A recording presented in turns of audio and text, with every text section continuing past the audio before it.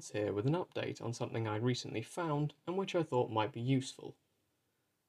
There's a YouTube channel, which I've linked in the description, which makes facial reconstructions of figures from classical antiquity based on their statuary.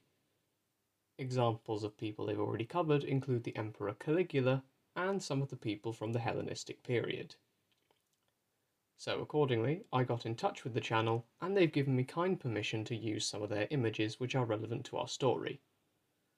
So, when the relevant ruler comes up for the first time, I will add an image of their reconstruction, provided they've got one, to the relevant episode on the website. However, some of these rulers are people that we've already covered, so I'll just have to add them in whenever is suitable.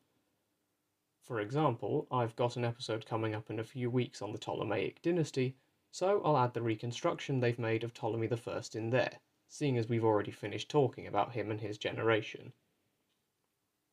Anyway, I thought it would just simply be interesting to be able to look at some human faces when discussing this period, so it's great that I've been able to use them. Thanks once again to Panayotis Konstantinou for letting me use these images, and I hope I'm pronouncing his name correctly, apologies if not. Well, that's it from me. Thanks for listening, and see you all next episode.